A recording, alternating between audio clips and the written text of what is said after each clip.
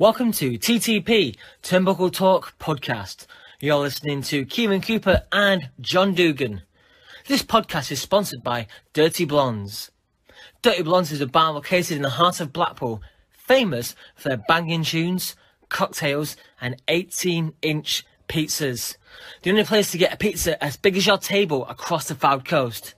If you're ever in Blackpool, check them out. They're on Facebook and on Instagram. That's Dirty Blondes Blackpool. Let's talk wrestling. Welcome to TTP, Turnbuckle Talk Podcast. I'm joined by my co-host, the Scottish stud, John Dugan. Hello. Hello. And today we've got a special guest. We've got professional boxer turned wrestler, R.P. Davis. Hello. Hiya, how you doing, lads? You okay? How you doing? Yeah, good. Good. So let's just get straight into it and let's talk about your boxing career first. Okay. So you're from a boxing family. Your granddad boxed in the army. Your dad was a boxer. Yeah. Who's now your trainer. Just talk about how you got into boxing and Yeah, literally like that.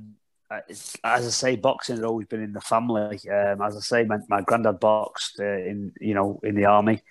My dad was an amateur boxer, and it was just something that we always loved. As a family, and they always followed it, all the old fights, and Roberto Duran and Hagler and that sort of time. And my dad grew up, watching all those sort of guys, and he loved it. And then he went into it, and then obviously he had me, and I just got brought into it that way. I always say I actually like pro wrestling first, me as a kid. I grew up watching like Hulk Hogan and Ultimate Warrior and stuff like that. The absolute disdain of my father, who just wanted me to watch boxing. But no, I'm only joking. My dad appreciated that it was more for me wrestling as a kid and whatnot. But then as I got older, I remember staying up, 4 or 5 o'clock in the morning to watch the big fights like Tyson and Holyfield and big Lennox fight, stuff like that.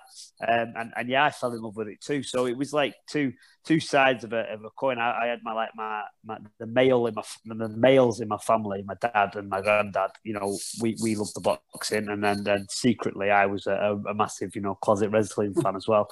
But I had to keep that quiet.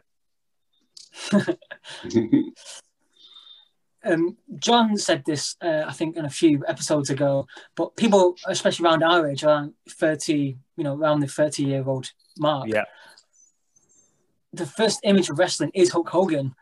Whether you knew that was Hulk Hogan or not, you knew it was a big, colourful character. Oh, yeah, definitely. And, yeah. Well, we all had that toy, didn't we? That toy with the arms that didn't move. The Hulk Hogan toy. Everybody had that. So... I think he transcended professional wrestling, didn't he? At the time, they put him in the Rocky III film, and he was the big star, wasn't he? He was the big star at that time, and a bit of a cultural phenomenon, I think, as well, because as I say, he went past wrestling and he went into other things and films and stuff like that. So Hulk growing up was, as a kid, I'm talking that, being a young kid here, was probably the first port of call for wrestling, I would say. Mm. Oh yeah, like I said it a few episodes ago. I think, like you said, he was everywhere. I don't think anyone didn't know who Hulk Hogan was. No. They may not have watched any of his matches, but they knew he was this, like you said, big character. Yeah, and I mean, weirdly, in 2020, I don't think anyone doesn't know who Hulk Hogan is. Even now, people know who Hulk Hogan is. Quite literally, one of the. I mean, there's been a couple, but one of the few I think that's transcended, his profession and goes into. He's just in modern culture, isn't he? Modern, popular culture. Yeah, definitely. I remember seeing him in the Rocky film as well when I was younger. Were you quite a fan of the Rocky films? I was, yeah, because obviously that then played into the boxing side of my passions as well. And every kid who ever wanted to be a boxer has watched Rocky numerous times, you know. So I love the Rocky films. And to be dead honest with you, one of my pre-fight rituals when I was boxing was always watch a Rocky film the night before, because it kind of got me up for fighting. You know what I mean? So which Rocky film, or was it just any? Well, the best Rocky film is one. You know, in terms of quality of film, the best quality film is one. And we won the Oscars, didn't it? But I mean, for just ridiculous stupidity, I think it's 3 or 4, isn't it? You know, it's either Mr. T or Ivan Drago, one of the two. But yeah, both great films. Yeah. As a man, if they don't make your hair on the back of your neck stand up when you're watching them, there's something wrong with you, isn't there? I think Rocky. Sorry, go on, John. Sorry. I was saying Rocky 4 is one I always used to watch quite a lot as a kid. Yeah. It always stuck to my mind with the Ivan Drago and that. Yeah, great film. Sorry, Kevin. How do you prefer the new Rocky films with the son of Paul Creed.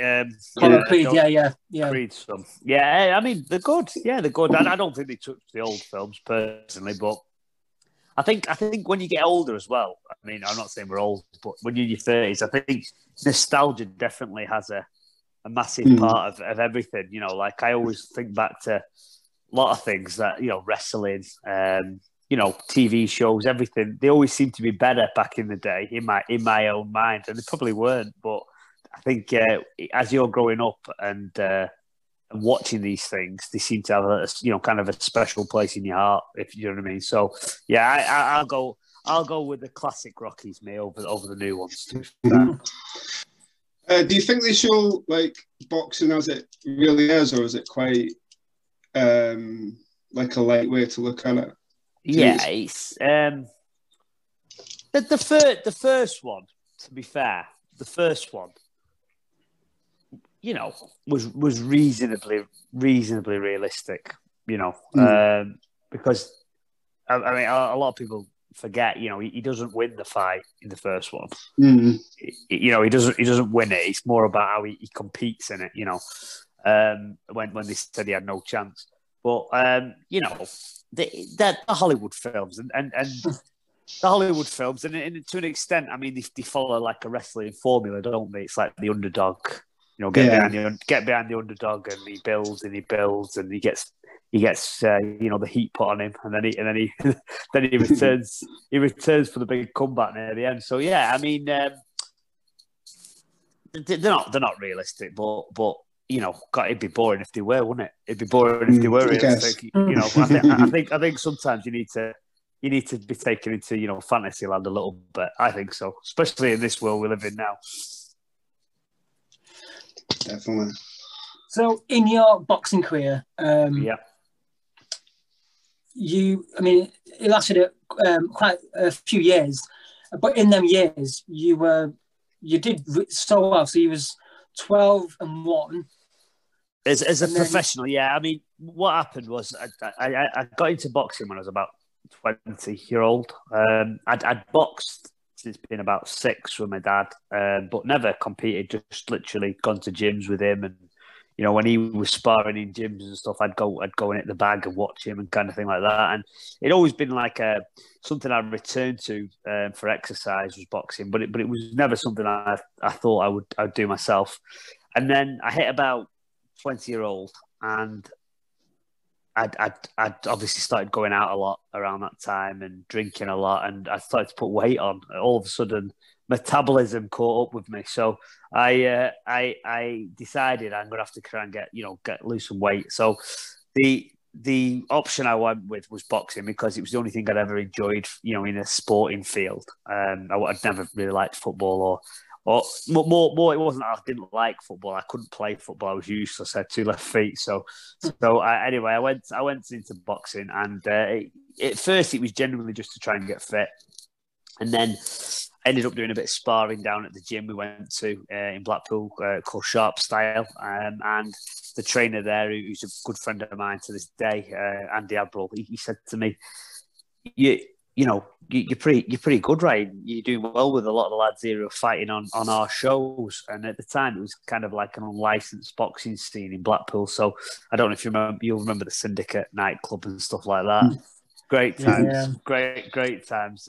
But yeah, they did boxing shows there and stuff like that. And he started trying to scout me to get on one, and I honestly didn't want to do it because I truth be told, I didn't think I'd have the bottle to box. I just didn't. I thought that a crowd would bother me. I was all right in the gym. I was all right sparring people in the gym, but I didn't see myself in front of a crowd at all. Anyway, he kept on at me, and I decided I'm going to just have one, and know what it feels like to box once, and I did. But the problem was that the crowd, rather than put me off, it got me addicted. Once you've done that, it was the complete opposite of what I thought. I never thought crowds would be for me, but I found very quickly that I absolutely loved being in front of a crowd, and the feeling of winning in front of a crowd was like a drug. So it just took off from there. And I never looked back. Literally after that first fight, I was back in the gym next day, and I was looking for my next fight, and it just rolled from there. And I had a good unlicensed career. Back then, the standard was quite good in the unlicensed game, and I had 9 unlicensed fights, and I won the British title. That version of the unlicensed British title twice, and I never got beat. And that was, obviously with the gym, the local gym we were in and everything, we were dead happy with that. But that's when talk started to happen about me turning pro, because it never really been done that before. A lad with no fights go into the unlicensed game, kind of clean up, and then where's he going to go now, kind of thing, which again wasn't the plan. It just wasn't the plan, but things happen for reasons, and that was one of them. Mm-hmm. So me and John, we don't know a huge deal about boxing. I'm going to be honest. No. But how does the boxing compare from when you was getting into it to now? Is it a completely different game? No, well, not really. No. The best times in my career, weirdly, was the unlicensed boxing, because that was when it was fun. It was fun, and we trained in a big group, and we had a good group of fighters locally, and we used to go. We boxed in Blackpool, but we boxed in Sunderland, and we boxed all over the country, and we did well as a gym and as a team. But then I turned professional, and I was very, very proud to turn professional, because again, it just wasn't not the way I thought my life would go, but it did, and I was on a roll, and I absolutely loved it. I loved it, and when I turned pro, I had some, don't get me wrong, amazing times as a professional fighter, but it's very much a business. It's professional boxing. And this is that took a little bit of the fun out of it for me, because it literally is. It's about money, and it's about, like everything, it's like money, and it's about selling tickets, and it's about positioning yourself in the right way. And don't get me wrong, we did great. It was just me and my dad, and that made me proud, because it was just me and my dad against the world, kind of thing. And to say we had 13 fights in the pros on our own, basically. And we won 12 of them. We got in the top 20 in the country, and I picked up a professional belt as well before I retired. We're doubly proud of it, really, really proud. But at the end of the day, there were a few, in hindsight, looking back now, there was a lot of sharks in the boxing game, a lot of sharks, and I'm talking about the people, the people within it, not so much the fighters, the kind of the businessmen behind the scenes. Right. And I don't miss that side of the game at all. I don't miss that side of the game one bit. In terms of boxing, do you find that there's there'll be certain, is there a trends that come about in this sort of style of boxing, or is it all usually the same? Do you know what I mean? Oh, yeah. I mean, no, there's different styles, the different styles. And weirdly, these different styles for different different parts of the country. Strangely enough, a lot of guys from the Sheffield area fight in a particular style, an awkward style, and then it changes. And then obviously you get mixes as well. You get mixes because that it's not a kind of a one shoe fits all sort of thing. These guys up in Scotland who'll fight different. It's a weird one, but there's no right way. I always say this because obviously I run my own gym now. I train my own fighters and everything, and I always say this. There is no right way to fight. There's a few wrong ways to fight, but there's no right way to fight. There's no right way. There's your way, and the key is not to kind of watch a Mike Tyson tape and go, I want to be like him, because sometimes it's just, that's not a possibility because of your stature or whatever, your punching power or your chin. There's numerous, sort of parameters that would dictate your style. But you find your own way, you find your own kind of style, and the name of the game is winning, and you've got to find your way to win, if you know what I mean. So, since you brought it up, let's talk about your gym.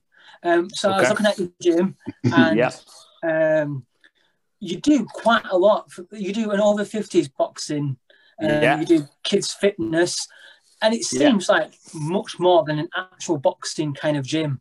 Well, I'm glad so much that goes on.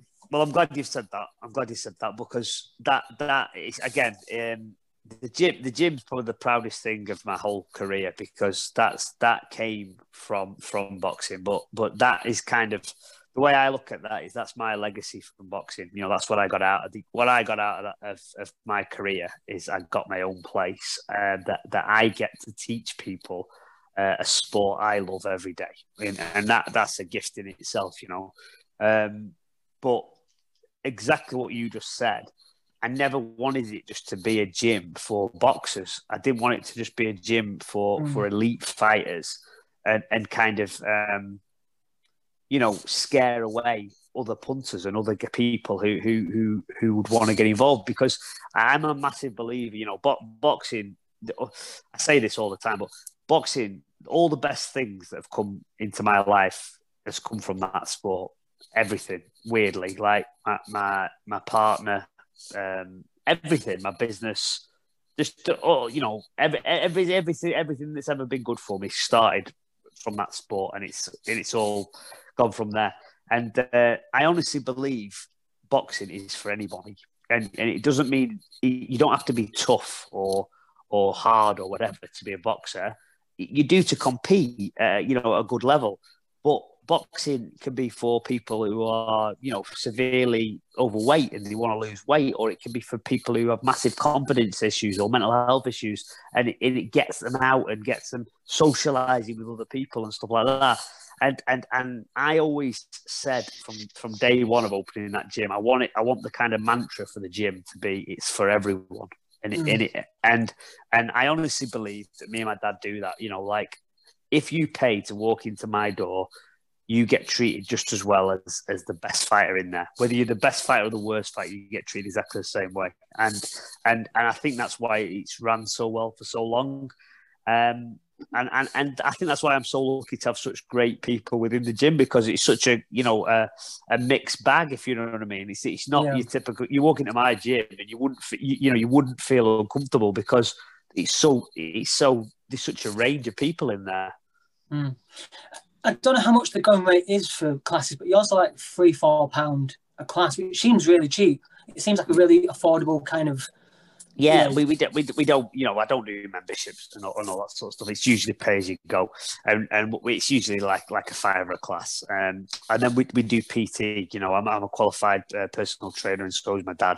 And we do kind of personal training for hour slots with one-on-one with clients who want to take it a little bit further. But like I say, I'm very, very proud of the gym. It's the best thing I ever did.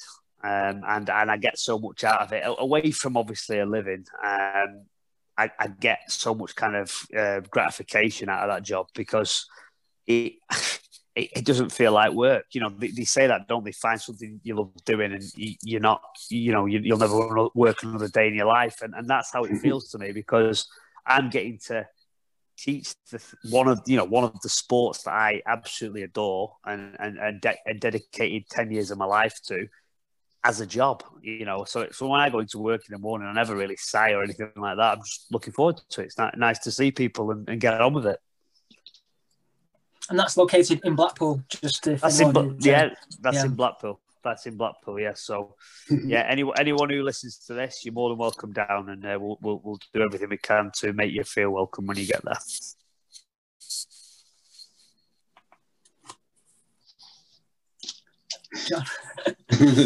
I thought you were going to go. How has the gym been doing with lockdown? Have you managed to do anything online-wise? No, I mean, lockdown, lads, I'm sure you can understand. Well, I'm sure we're all in it together, but I mean, it's been hard. It's been really, really hard. Because it's you know, the gym's been shut down since the lockdown was in effect. We opened up for a couple of months, you know, when they reopened gyms and stuff like that, but then we closed as soon as they shut them down again.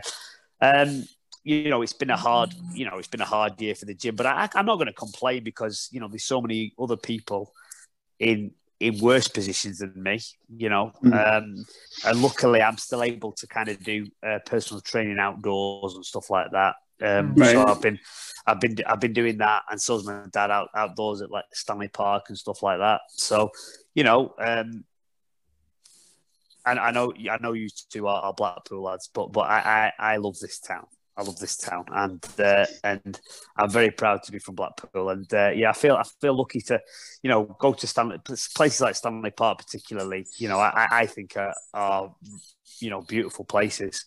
We're very lucky to have a park like that, because it's still so well maintained and everything. And so I've been doing that over lockdown, and I've enjoyed it. Again, it's been a bit of a change for me. I've been outdoors; it's nice surroundings and everything, but that's why I can't complain, because it's not completely cut my legs off this lockdown. It has in a lot of ways, because I can't get the amount of clients anymore that I did due to time, and due to, obviously, you know, the weather and whatnot. It's cold, isn't it, now? And you know, people aren't desperate to go out and train. But on the whole, again, because of the sort of clients me and Dad have you know, tried to attract to that gym, we've got such a loyal, great crew of people. A lot of them has continued with us. So yeah, I'm very lucky, and you know, hopefully Boris will get his finger out soon, and we can get back in there. We can get back in.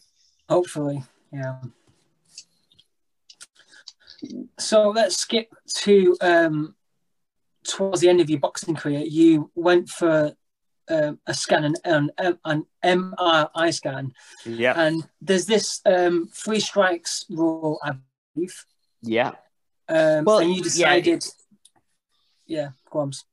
No, you're right. I mean, but basically, I went for you get a yearly medical in the boxing. So every year they do like a heart scan, brain scan, just a kind of a general once over of you, which is completely understandable and really good if you think about it, because, you know, these guys are, you know, not fighting to the death, but you are, you know, it's a hard sport. So at least they're looking out for people and keeping an eye on health and making sure people aren't deteriorating and stuff.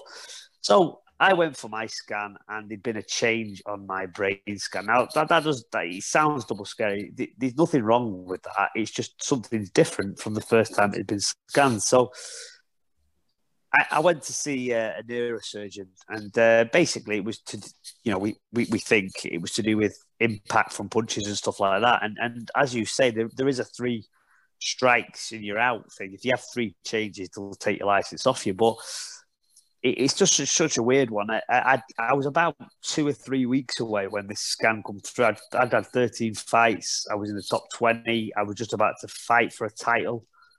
Things were great, and, you know, we were in a really good, you know, in a great place mentally, what we thought to go to the next phase of my career. And then this scan come back, and I was 2 weeks away from my daughter being born. And that's the only thing I can explain, lads. It changed me. It changed me because for the first time in my life, it just wasn't about me anymore. It wasn't about my dreams, and it wasn't about what I wanted to do. You know, I had to all of a sudden think of this little person that was coming into the world. And, you know, it was a really, really tough decision. But I decided to step away at that point because I thought it's not worth the risk. I want to spend my life, you know. I could have gone another 30 fights and been absolutely fine, but I might not have been either. And I didn't want to risk that. I didn't want to risk that. I always knew there was risks involved in boxing, but it just changed me. And I decided to step away, you know, for her. I think in terms of dreams, like, they can constantly change with people. We spoke to Zach Knight, who runs WAW. Yeah. He was saying, like, his original dream was to be in the WWE, and then that didn't happen, so he changed what his dream was. Yeah. And, you know, that can happen to everyone, can't it? Well, what you've just said then has literally become kind of my motto. For 10 years, I massively thought that I was going to do something in boxing. And I believed I had the talent to, and I believed it with my dad with me and whatnot. I just thought we had the right team, and I just thought it was meant to be. I honestly thought it was meant to be. And when I stepped away, I was in a bit of a dark place, really, because I couldn't understand why I'd given so much time to something and not got what I saw as a payoff. You know, I didn't get what I thought I deserved out of it, right? And that is. Now, when I look back now I see that I got everything I wanted out of it. You know, I got everything I wanted out of it. I got my gym. I got a beautiful family. I'm well thought of in terms of boxing. You know, locally certainly. I got a lot of great things out of boxing. But in my head, it was all about the titles and the fame and sort of stuff. And I didn't quite get to that level that I wanted to get. But what you just said then, things change and things adapt, and I'm a massive believer in destiny, and I think that's why it took me so long to get my head around it. I do think that things work out exactly how they're meant to work out. I do, and I think, you know, if you put the effort in, your life leads you to exactly where you're meant to go. And strangely, I honestly believe that's wrestling now. I honestly believe. So there's your segue. Yeah, that's my segue. Segue self for you, mate. There you go. So a friend of yours, Johnny Brannigan. Johnny Brannigan. So he rang you up and said you should get into wrestling. How was that the conversation? Yeah, well, again, it came out of the blue. I'd been retired about a year from boxing, and I'd become a full-time dad. And what I mean by that is all I did was watch Disney films and eat ice cream. So you know, I'd really given up on a life of being an athlete because I'd done it for so long. I felt like it was like, I think it was kind of a form of self-punishment. I felt like I deserved to just relax and stuff. And, you know, as I say, I was bitter about how it all ended and whatnot. And then I got this random call from a very old friend called Johnny. Now, Johnny's a top lad, and I've known him a long time, and he knew me when I was boxing. But he also knew that I was a massive wrestling fan, because when I boxed, I always came to the ring to a wrestler's entrance theme. Always. And that was like my little nod to it, because all my mates are massive wrestling fans. So when they come to watch me for the fight, I always put a different wrestler's entrance on, just as a little nod to them, you know. So I thought my favourite was King of Kings by Motorhead. There you go, bit of Triple H.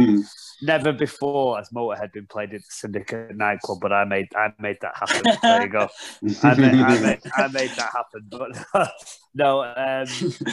So he knew I liked it, and he knew I was a fan, and he just rang me up one day, and I knew Johnny I knew Johnny was involved in wrestling. I knew he'd wrestled himself, but I'll be truthful, I didn't really know the extent of it. And he rang me up and he said, Ryan, I know you're a big wrestling fan. Would you be interested in doing a bit? So I kind of laughed at him and I said, Johnny, I'm 5'10", mate, and 12 stone. I said, what can you do? What can you do with me? Because this is just it, in terms of accessibility. I wasn't educated enough to know about British professional wrestling. I really didn't. Wrestling to me was like, don't get me wrong, I knew of ECW and I'd watched ECW and WCW and WWE, and I knew of TNA and there was wrestling in Japan. I didn't really watch it, the Japan stuff, but I was kind of a WWE guy growing up. I just was. And I thought you'd have to be about 7 foot tall and hair down to your arse and everything to be a wrestler. I just did, And had I known about the scene, things might have been different for me because I was, as I said, I loved wrestling. I loved wrestling, but I just didn't think it was accessible for me at all. And that's probably why I went into boxing the way I did.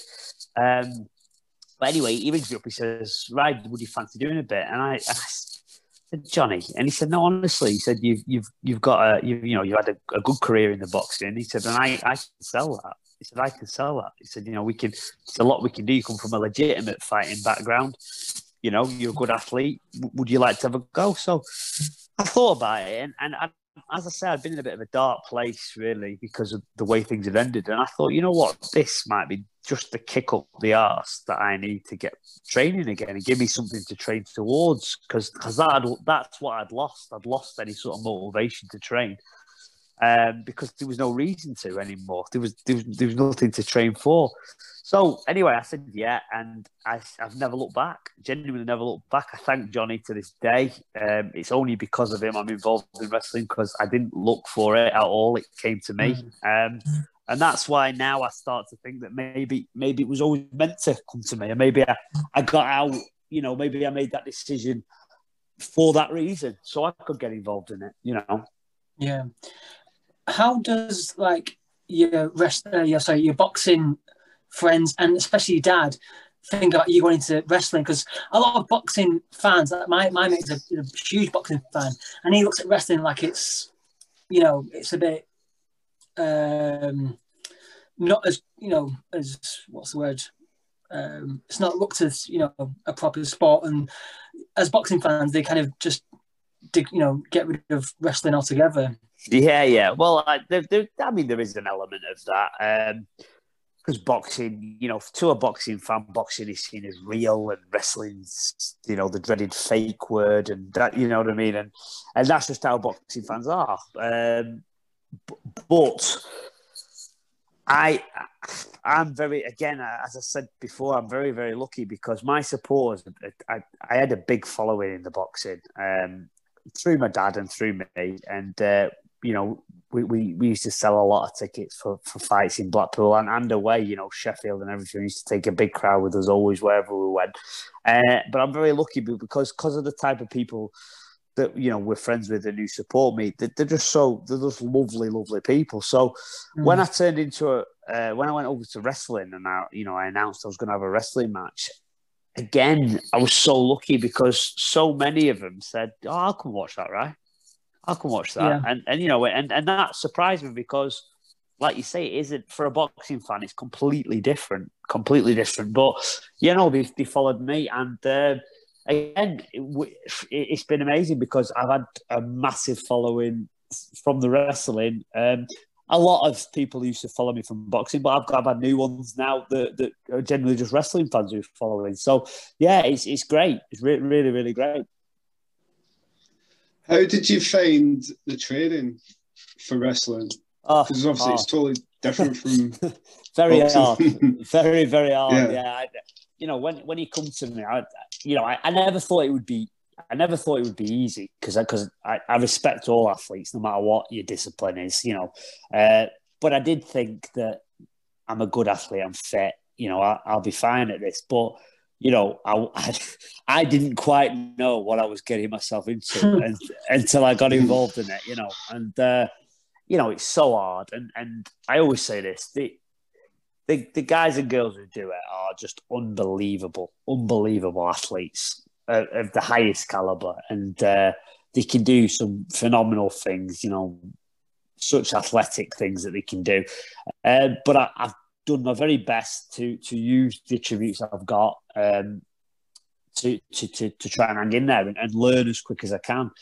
And slowly but surely, I think it has started to come together, to be honest. You signed for GPW, which we had Sam Gradwell, who's from Blackpool as well. We had him on the show. Who's good friend of mine is Sam. He's just a dude. I love Sam Gradwell. So he had good things to say about GPW.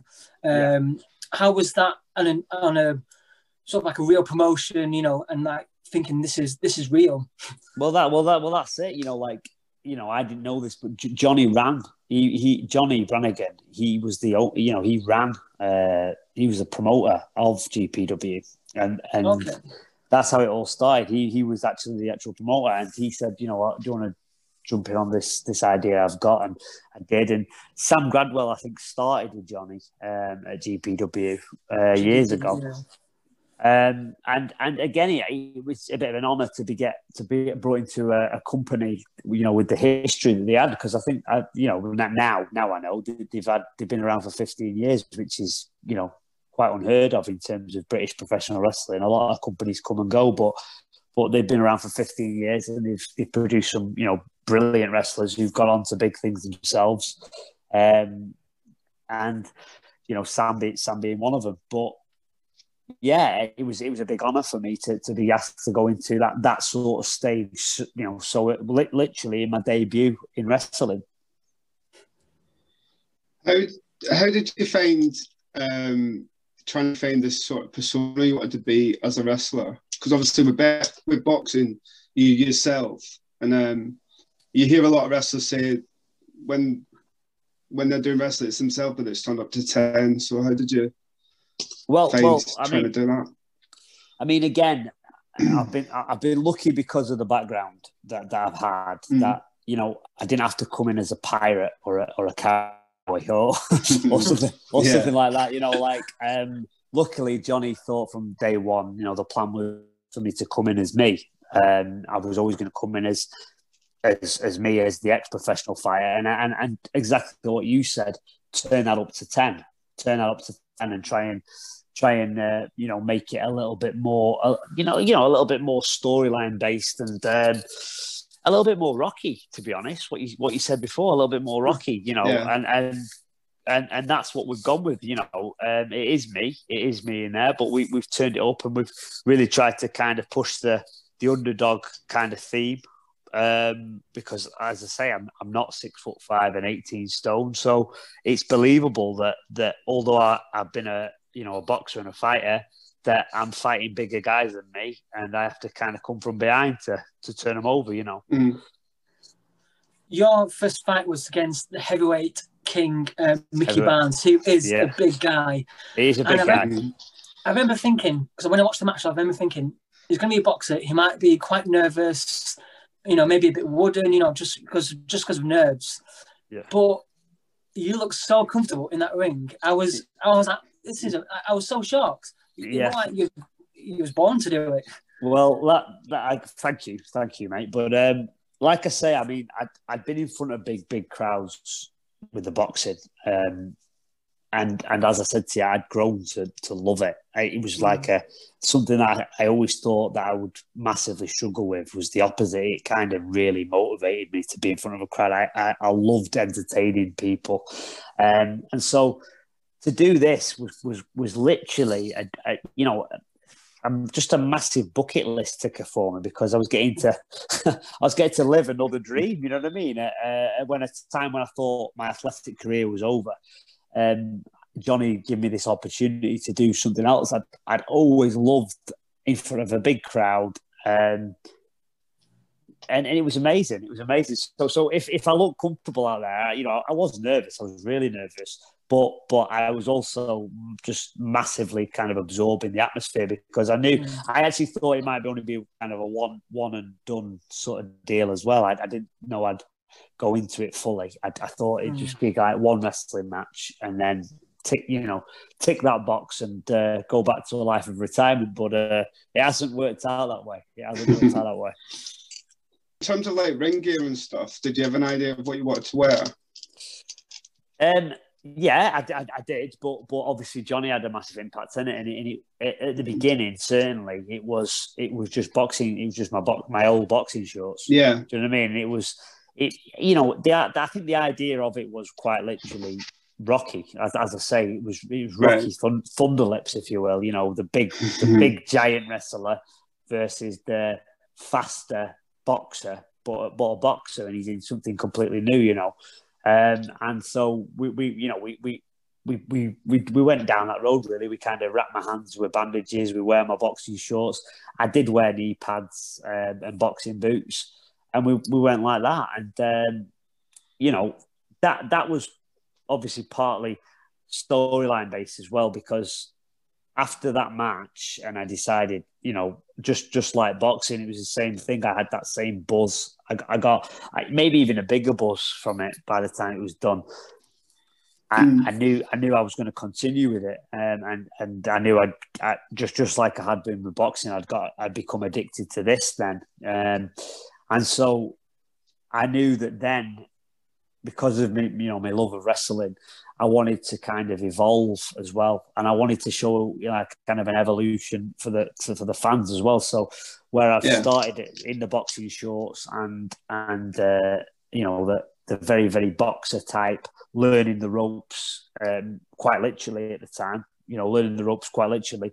I wanted to every appearance from me start to show more of an evolution into a wrestler. So boxing will always be a part of my gimmick, because that's me. But I want to, improve in the ring, which I think I have over the course of the matches I've done. I want to improve my skills and my move set, but I also want to start looking more like a wrestler as well. And I've just added little things like my boxing. I had some boxing shorts made, but I didn't have them made like a pair of boxing shorts. They were made like a gladiator skirt, if you will. Do you know those like? Do you remember like Nazim Ahmed always wore a skirt when he was fighting and stuff like that? But again, I just tried to make it a little bit more, although it was still based around boxing, a little bit more wrestling, if you understand what I mean. Like, and I started wearing kind of tassels on my arms, like the Muay Thai tassels and stuff like that, just to try and start showing a bit more of someone who'd committed to becoming a wrestler, and which in real life I had done. So I didn't want to just stay with this gimmick of I'm a boxer and now I'm in a wrestling ring. I wanted to try and show the fans respect and the fellow wrestlers that I took it very seriously, and I wanted to get better as a wrestler and a performer. I think that'll be like a good progression for your character. Yeah. How different is a boxing ring to a wrestling ring in terms of how it feels on, like walking on it, running the ropes and stuff like that? Again, completely different. I mean, a ring is a ring. When you get in there, you've got four ropes surrounding you. But the wrestling ring, for one, is smaller than the boxing rings that I boxed in. The ropes are a lot harder. The first time I ran ropes, I thought I broke my ribs, but I've got used to them now. But yeah, on the whole, on the large whole, it's been like a massive eye opener for me. If I disappear off the camera 1 second, I'm just going through to the other room. So don't worry, I'm still here. Like I say, it was just an opportunity to do something completely different, and the ring itself, that question itself, it does say that it was one of the main things that I saw or felt that made such a difference to me, because in your head you just think, I've been in a boxing ring before, it'll be the same thing, and it's just completely different. It's just completely different. You said that you used to watch Rocky films before you boxed. Is there anything you used to watch before you did your wrestling match? Yeah, I mean, to be honest, I just watched loads and loads of wrestling. And I went back to the kind of the era that I grew up. My favorite era was the Attitude Era. So I watched loads of kind of old school Stone Cold Steve Austin and stuff like that. But I did watch a few of from the Attitude Era. I tried to watch a few of the kind of athletes that had come from other backgrounds. So I watched a bit of Mark Merrow, which was quite good, and I watched Ken Shamrock, Ken Shamrock was someone I watched quite a lot because I quite liked how they did it with him. The way he went from a UFC fighter, and the way they brought him in as kind of like this special attraction, which I knew was the storyline that they were doing with me, and I quite liked that how over time Ken became a wrestler as well, just like I'm planning to do. He adapted, although that was still a massive part of his character, his UFC background. By the end of play, Ken Shamrock was a wrestler, and that was where I wanted to kind of head myself. So yeah, I was watching guys like that, really. Sorry, I've come back now. Right. I just want to ask your opinion on. So wrestling fans will know about this. There's a thing called Brawl for All. Yeah, I love Brawl for All. So it was a way of Vince McMahon trying to get the boxing world into wrestling during the late 90s. Yeah, and what they did, they got actual wrestlers to fight for real. Which me and John was talking about this the other week. So bizarre, like what a weird thing. What's your take on it? Well, I mean, from an entertainment standpoint, it was brilliant. It was brilliant, brilliant. But from a business standpoint, it's a really, it was a stupid idea, wasn't it? It was a stupid idea because, it can quite literally, especially in something like wrestling, where character and how you're portrayed in that ring depends on your reaction and whatnot. It can all get taken away. That can all get taken away, and I'm pretty sure. I'd have to double check this, but I'm pretty sure Vince did ban like the Undertaker from entering it, and Stone Cold, and I'm sure because I think Undertaker wanted to be part of it. I could be wrong. Right. You can check into this. Obviously, Undertaker's a big fight fan, isn't he? He loves boxing. He loves MMA and stuff, and I'm sure he wanted to be involved in it, but Vince said no chance because obviously when you're built as a character who is who's a dead man, who's walking through punches and stuff like that, in matches regularly, and then for instance it never happened, but say Bart Gunn knocked him out, it doesn't make any sense. It doesn't, and it completely kills the character then. That that this tag team wrestlers knocked him out in a real fight, So they tried to put guys in it more mid card, didn't they? More mid to lower card. Well, they had Draws, who clearly was not a boxer, and he just looked out of his element. Completely. Yeah, he did. They actually had Dan Severn was in it, the UFC fighter. They entered him into it, and The Godfather fought him, if I believe so. I'm sure it was The Godfather, but Godfather did really well with him. I was cheering for Godfather. I thought, go on, Godfather. He was proper sticking it on him. I thought, go on, lad.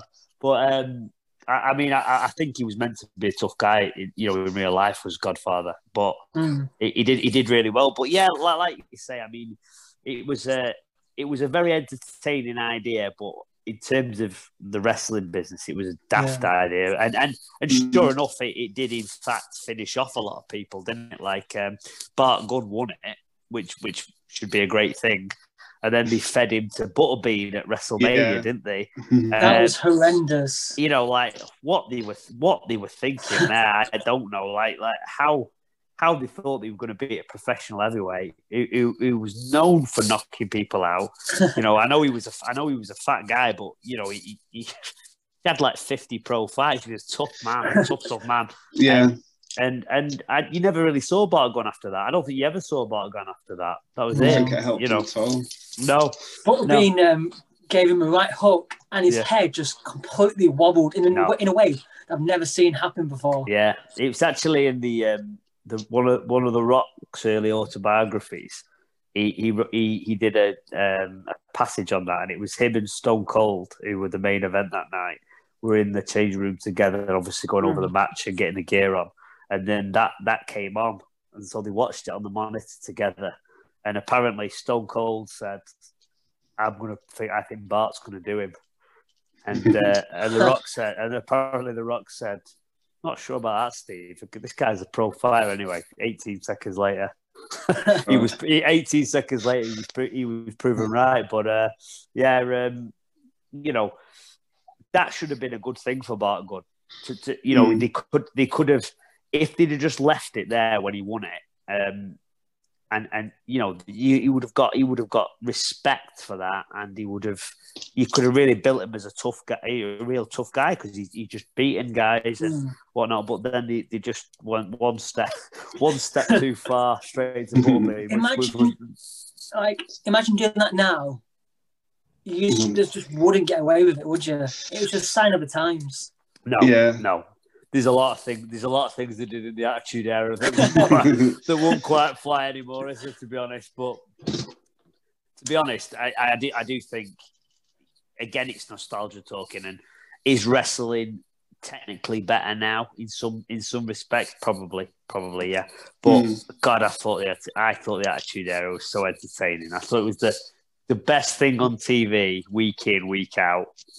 I just remembered the storylines, like with the Ministry and how they kidnapped Stephanie McMahon. Tried to sacrifice her. Yeah. Brilliant. That's something you wouldn't get away with it, would you? You wouldn't be able to get away with it anymore. I remember him trying to cut Val Venus's private parts off with a katana sword. Brilliant. Well, people forget Val Venus his gimmick was he's a porn star. Yeah, incredible. And he even had a thing with Ken Shamrock's sister. Well, that was my second choice's gimmick, but they made me go with a boxer one. I'm only joking. So let's talk about Odyssey Pro Wrestling, because that's where you are now. And it's a relatively new promotion. Yeah. It's in Morecambe. Morecambe's sort of a weird place because it seems to be kind of going up and up. Me and my missus watched The Bay, which is set in Morecambe. Yeah. And house prices are now going up because of The Bay, which is just, I think, it's bizarre. Right. Okay, yeah. I've been to Morecambe. I've been to Morecambe a few times over the course of my life. I mean, I've always liked it, but I'm very excited. I'm really excited to do some work for Odyssey. I know the guys behind it, and they're great guys, and some of them are very close personal friends of mine, and that's how this all came about. And they've obviously watched me at GPW and like what they see, and they're hoping that I can bring something new to their new company, you know, something a bit different. Because although I'm new, although I've done well at GPW, I've done, you know, I think I've done well at GPW, and GPW just to before we segue on to Odyssey is my home, and it will always be my home, because, as I said to you, Johnny, without Johnny, there is no pro wrestling, and I will always have the utmost respect for him, and I've said this from day one, I will be part of GPW for as long as Johnny Brannigan wants me to be part of GPW, because he has given me something back in my life that I never thought I'd have again. So that's a serious promise from me to him, that I'll always be there for him, because he saved me in a lot of ways, Johnny, and I massively appreciate that. And so my career with GPW is far from done. I'm hoping to have very, very big nights with Grand Pro Wrestling going forward. But this pandemic has also taken a year away from what was only a year career before that. You know, I'd only been doing it for a year, and then the pandemic hit. And just before the pandemic hit, I had my biggest match for GPW, and it was against Lucas Steele, a last man standing match, and I won that one, and it was a big night. It felt like a turning point for me. It felt like the next move was then to start progressing, and then the pandemic hit. And then, what I thought would be 3-4 weeks of lockdown then became months, and then a year now. It's just gone on and on and on. And wrestling has rightly, had not had a place in it, because at the minute it would just be impossible to do. But at the same time, I'm 33 and I'll be 34 in March. So I'm not young anymore. I'm not saying I'm anywhere near finished. I'm not, but it's took a year out of me when I was just hitting my stride, literally my first year.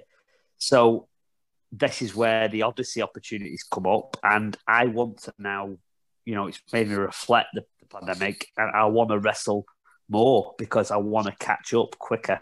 I haven't got as much time now as I did have, and I now want to get to not as many places as I want. I'm a bit different, I think. I don't want to be on every show and stuff like that, but I want to be involved in enough shows that I'm wrestling regularly, but also I want to be involved in certain promotions and certain shows so that I'm still an attraction for them. Do you know what I mean? Rather than just be every single show. So it doesn't matter what show you go to, Ryan will be on it. I don't want to be that. I want to promote. I want to help build certain companies, and hopefully I can. I think I can. With the following that luckily I have, I think I can help companies, and that's my plan. So Odyssey's given me this opportunity, and I'm dead excited about it, because I do think the great guys who are running it, and some phenomenal talent they're going to announce, that I know they're going to announce for them. And again, it'll be another string to my bow, and more time to learn and catch up on that experience as quick as I can. Just staying with Morecambe, did Tyson Fury give you any wrestling, wrestling advice? Because he stepped in to the WWE ring. Yeah, he didn't. He didn't. I mean, I met Tyson. That's a weird story in itself. I met Tyson. He came backstage when I boxed at the Winter Gardens on a show, and it was a big show at the Winter Gardens, and I'm in the changing room with my dad padding and that, and the door swings open, and this absolute giant wanders in. And it's Tyson. It's ginormous, absolutely ginormous. And he was with my manager, and he was a friend of my manager. And he walked in and he said, "Hiya, son, how are you?" And I said, "I'm good, thanks." And I'm like kind of looking up at him, and I said, "Yeah, I'm good, thanks." He said, "Yeah, are you looking forward to it?" And I said, "Yeah, I can't wait to get out there." And he went, "Well, good luck to you, son." I said, "Thank you very much. And don't call me son, mate. I'm older than you." Right. And he looked at me. He looked at me just to say, "Cheeky little bastard." And I said, I'm only pal. Like this big, give me this big hug kind of thing. And he was sound. But obviously at the time, he hadn't been involved in wrestling at that point, and neither had I. But strangely, that's also the only thing we talked about was boxing. But strangely, the next night, because I boxed the night before, the next night NXT came to the Winter Gardens, and I was there as a guest, and I went backstage, and that was the first night I met William Regal. Awesome. Which was odd as well, because again, there was no thoughts of me ever wrestling at that point. It was just literally I'd gone as a guest because I boxed, and I got to meet Regal, and I got to meet Finn Balor and stuff like that backstage. Nice. And that was a good show, really good show. Yeah, so that's an odd little connection there between Tyson Fury and wrestling. Are you still in touch with William Regal? I am. Again, that was a few years ago when I was boxing. I met him, and then this, a couple of years have passed, and then I got into the pro wrestling myself, and strangely enough, again, another man who a good friend of mine called Alan, who was involved with me, with the boxing career. He was a pro trainer himself. He told me that the NXT UK were coming for the takeover in Blackpool, which I knew about, and he's very good friends with William Regal. And I said, "Oh, that's amazing, mate." And he said, "Do you want me to bring him down to the gym?" I said, "Yeah, I do want you to bring him down to the gym." So anyway, he shows up to the gym, and we arranged that the Gazette be there to take a picture. And I literally, I swear to God, that's what I thought it was. I thought it would be, you walk in, I shake his hand, the photographer take his picture, and he leaves. That's literally what I thought it was, and I would have been very happy with that. But when he gets there, he's a lovely man. He is a lovely man, and he starts talking to me. He says, "So you're doing a bit of wrestling?" I said, "Yeah, I am doing a bit of wrestling." I said, just kind of independent shows and stuff like that. He said, "Jump in then." I said, "I swear to God." So I looked at Alan. Alan said, "Go on, then, mate." What the so anyway, when I got in the ring, next thing he's got me in a headlock, right? I've been headlocked by William Regal, so I didn't know what to do. Like I was nervous because I didn't know whether I should go in hard on him or whether I shouldn't go in hard on him in case he get offended or whatever. But he was brilliant, and he spent about half an hour rolling around with me and showing me different techniques and stuff like that. And luckily the cameras got a load of footage of it and stuff like that, so that was good. But ever since that day, I went. He was lovely, and he invited me to the NXT UK takeover as his guest, so I got to again go backstage and stuff, which was cool. But ever since that day, he's just been so lovely to me. Like he emails me quite regularly to see how I'm doing, offer me advice. He sends me matches and stuff to watch, a lot of kind of world of sport and stuff like that. And we're I wouldn't say we're certainly not in everyday contact, but we're in pretty constant contact, via email and stuff like that. And it's weird how life turns out. He's become what I would consider a friend now. So Sam was at GPW, Sam Gradwell. Yeah. You now talk quite a lot to William Regal. Any chance? Do you think there's a chance of you going to NXT? Well,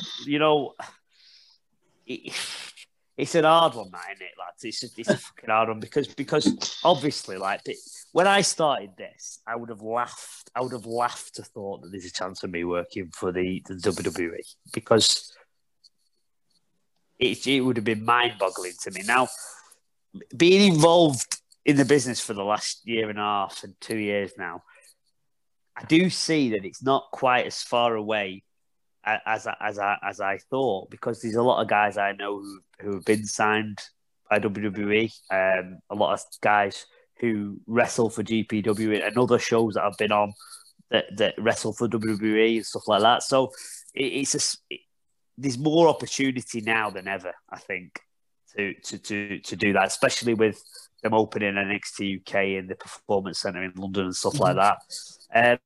And obviously, people ask me, would I be interested? Well, if the WWE offered me, an opportunity to wrestle for them, would I be interested? Of course I would be. I'd be an idiot not to be interested. But I promise you, that isn't the plan. And what I mean by that would just be the ultimate bonus. That's how I look at it. I love what I'm doing. I genuinely do. I love wrestling for GPW. I'm going to love wrestling for Odyssey and a couple of other shows. When wrestling returns. If something at NXT came up, that would be quite literally the cherry on the top of the cake. And that's not me downplaying it at all. It's just there's no point me saying I want to work for WWE because I swear to God that wasn't the intention when I started. You know, if the opportunity come along, would I take it? Yes, I would. But right now, I'm very, very happy with what I'm doing, and we'll just have to see we'll have to see what, as I said to before, we'll have to see what Destiny has in store for me.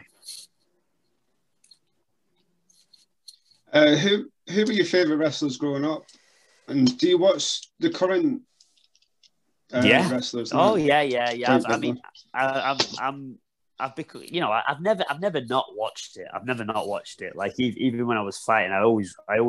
It used to be like the big four with me and my mates would kind of stay up for like Royal Rumble, Survivor Series, WrestleMania, that sort of stuff. But obviously, since I've got into it myself, I've got the network and I watch wrestling all the time now because I'm trying to learn. You know, when I go back through eras, and I still watch a lot of the Attitude stuff because that's kind of it was my bag really when I was younger. But my favorite wrestler growing up was Stone Cold Steve Austin. He was literally my hero when I was like 12 or 13-year-old. Because he was the man, wasn't he? At one point, he was the man. Yeah, definitely.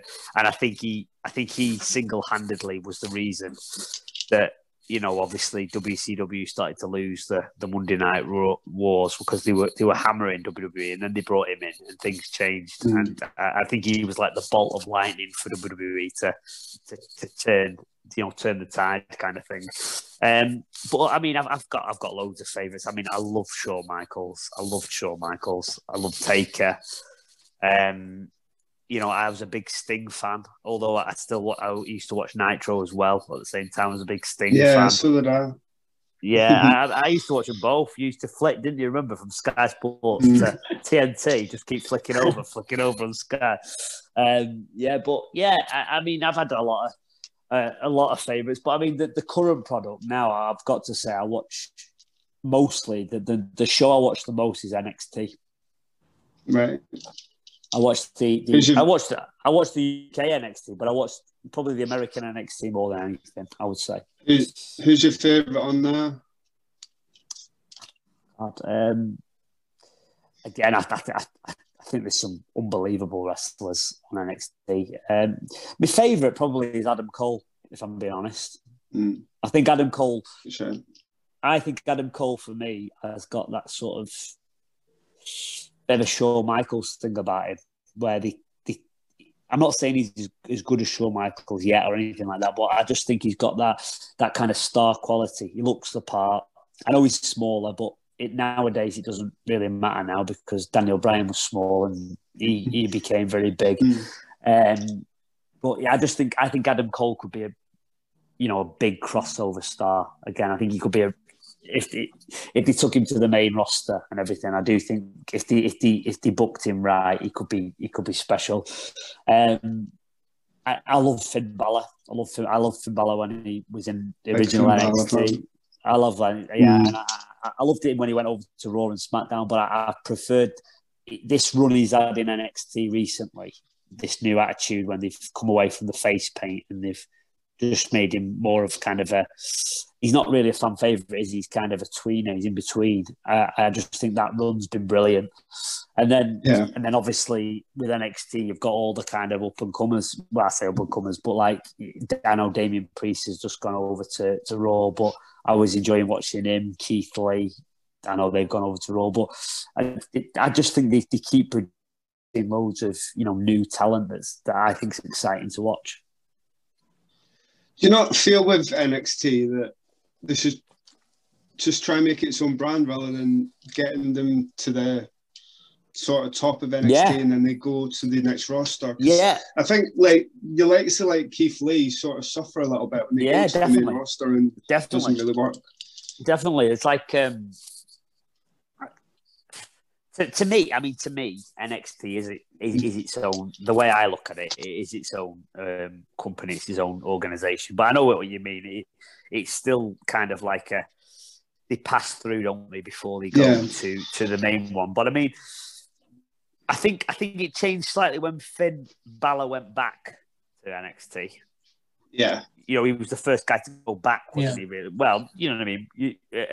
On such a high profile, anyway, to go back, and I think his career has been better since he's gone back from Raw and SmackDown to NXT. I think he's better now, because he's got a more prominent role now. Because you get lost in the shuffle, I think, don't you? In Raw and SmackDown, there's that many. Yeah. Yeah. Did you see you got to meet Finn Balor in the backstage or not? Yeah, on that show in Blackpool. I think the main. What's he like? Brilliant. Yeah, he was a top guy. I mean, weirdly, because he knew that I'd boxed there the night when I introduced myself. Obviously, I said I'd been boxing there the night before. He was that nice a guy. He only talked about boxing. Like he still had his gear on and everything from wrestling, but he was more interested about my fight the night before. So yeah, he was just a really nice fella. And he was with Sami Zayn. We were talking to him. Sami Zayn as well. Yeah, it was great. Well, the main event that night was Sami Zayn versus Finn Balor versus Baron Corbin.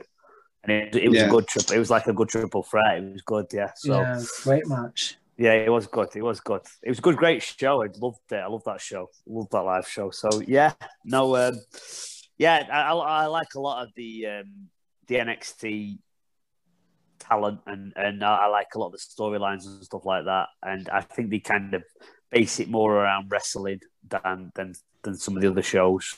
You know, it's not as based around entertainment as it is the wrestling. But I've got to say, and I'm not saying that just because of what you said before. I do, since the NXT UK went to that BT Sports studio, I've really enjoyed that. I think that's been really good. I think there's been some cracking matches on that. I watched that.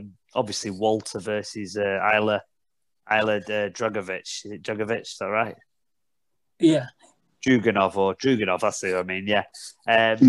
Brilliant, unbelievable, and that's in an empty arena with no crowd or anything, and I thought that was really, really good to watch.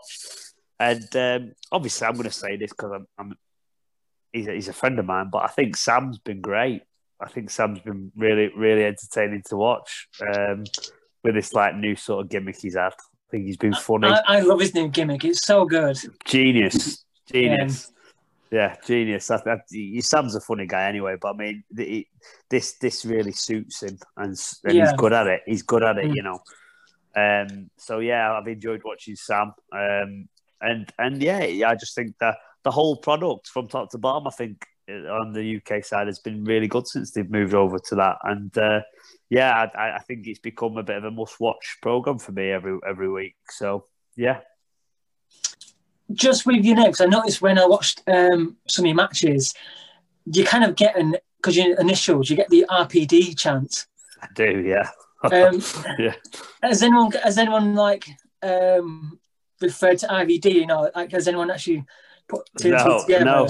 I might start doing that. I might start doing the when they start the RPD. No. The RPD chant came from boxing. It was that was what I used to hear all the time because obviously my name is Ryan Davis, and when I was boxing on license, that's what I boxed under. When I turned professional, there was another Ryan Davis in the British rankings, so they said to change my name, and I was like, well, I don't want to change my name. It's like, just be called be called Ryan Black or something. I said, well, my name's not Black. I said, it's my family name, Davis. I want to be that. And he said, right, well, you have to change your name in some way. So I thought about it. I thought, well, I'll just be Ryan Paul Davis. Then my middle name's Paul. I'll just be called Ryan Paul. No, it can't be that. So then again, everything links back to wrestling in a way. I just thought, like CM Punk, I'll be RP Davis. That's where it comes from. So I thought I'll just do my initials. Then I'll just be RP Davis. So that happened, and then literally because no one, I think up until that point knew my middle name was Paul. But obviously when I turned pro, then it started like my first fight. As soon as the fight got hard, all of a sudden this fucking chant starts. RPD. But it's followed me for 10 years. It's followed me for 10 years. It's followed me the whole time. Like so like when I went to wrestling, it's certainly at Grand Pro Wrestling. It's literally all you hear. The crazy. Like I'll get to the arena and I've not even gone out yet, and you can fucking hear them outside chanting RPD, RPD. The other wrestlers fucking hate it. But yeah. No, it's an easy chant. It's an easy chant, and the fans seem to like it. So I'm not going to complain. I like them chanting for me. So yeah, let's go with that. Do you know what? I think I've just realised. I think I saw you wrestle. Did you do Mega Slam? I did. I seen the show, and they announced the guy from Blackpool. It was at the Warbrett Castle. He was. Yeah, no break. I just realised I clicked, everyone's going RPD, and I thought, and he was a local lad, and that was been you. That was it. How weird. I did one show for Mega Slam. They came to Blackpool, and I'd never wrestled in Blackpool because obviously a GPW in Wigan, and obviously Odyssey is going to be in Morecambe, and I really did want to have at least one match here. I really did. And anyway, they came for a show, and they messaged me and said, would I be interested in doing it? And if I was interested, would I help promote it for them, get it in the paper and stuff? So I did. And the actual match wasn't the best really, because the whole point of it was meant to be very short because it was part of their storyline. Obviously, the Mega Slam guys are pushing. They were pushing their own wrestlers. So I came out, had a very short match that was then replaced by one of their wrestlers. And then because of the way that I'd kind of been cheated out of my match, I came back down, landed the big knockout punch, and then and the guy got the win. So yeah, it worked, and the crowd seemed to like it. But although that was my Blackpool debut and I did enjoy it, I do think that before it's all done, I will have a bigger match in Blackpool, and it'll be a bit more special where I can sell it, kind of thing.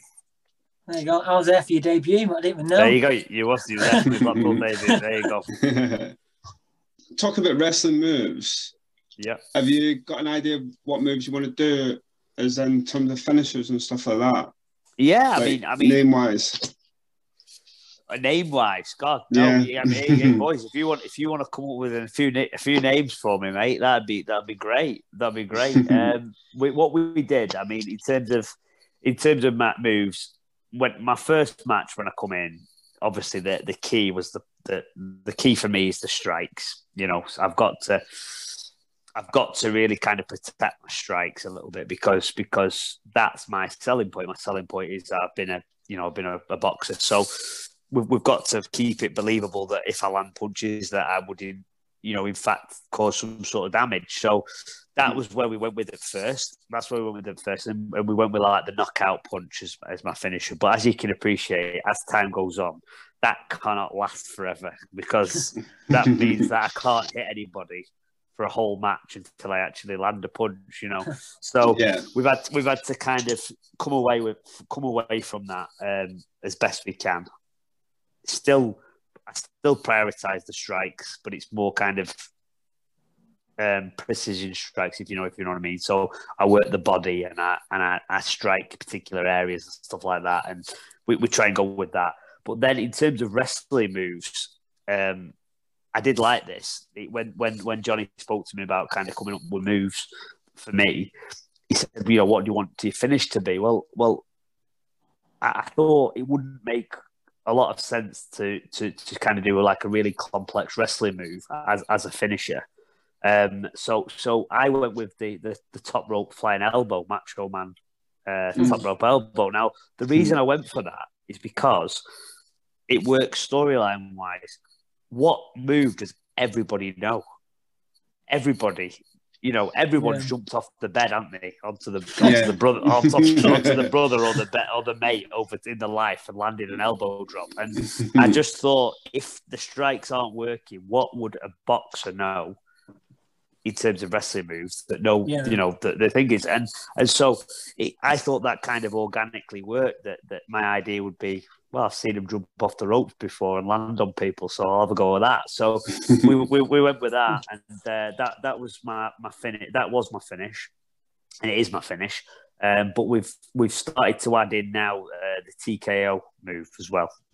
So purely because Mark Merrow used to use it, boxer, and I like the name in terms of boxing, TKO works. So we started to add the TKO in as well as kind of a standing finisher, and then the elbow drop, the top rope elbow drop, macho finish, as the main finisher, if you will. Ryan, it's been an absolute pleasure to talk to you. It's been great speaking to you, lads. It's been great speaking to you. Good. Nice to talk to some local lads and who like wrestling. And I hope to see you at some of the shows, boys. Yeah, definitely. I think your wrestling career has only just begun. And I'll put all your social media and your gym details in our social media. No, so hopefully when we get back to a normal life, we can get some new wrestlers, new boxers trained in your gym. Brilliant. Definitely. Definitely. You'll have to come down, boys. You two will have to come down, boys. Do a bit of training with me. You'll like it. Absolutely. I'm up for that. It'll be interesting, John, because obviously we're wrestling fans through and through. It'll be interesting to kind of run the ropes in a boxing ring and kind of. I'd love to have you down. And like I say, when the shows resume, the Odyssey shows and the GPW shows, I'd love you to come along, lads. You can be my guest for the evening, and you can have a look. You can watch me properly wrestle rather than half. Good. I'm down for that. Okay. Me too. No, definitely. RP Davis, it's been a pleasure. Thank you, and we'll see you soon. See you soon. Thanks, lads. Appreciate it. Thank you. See you. See you later. Bye. Cheers. Thank you.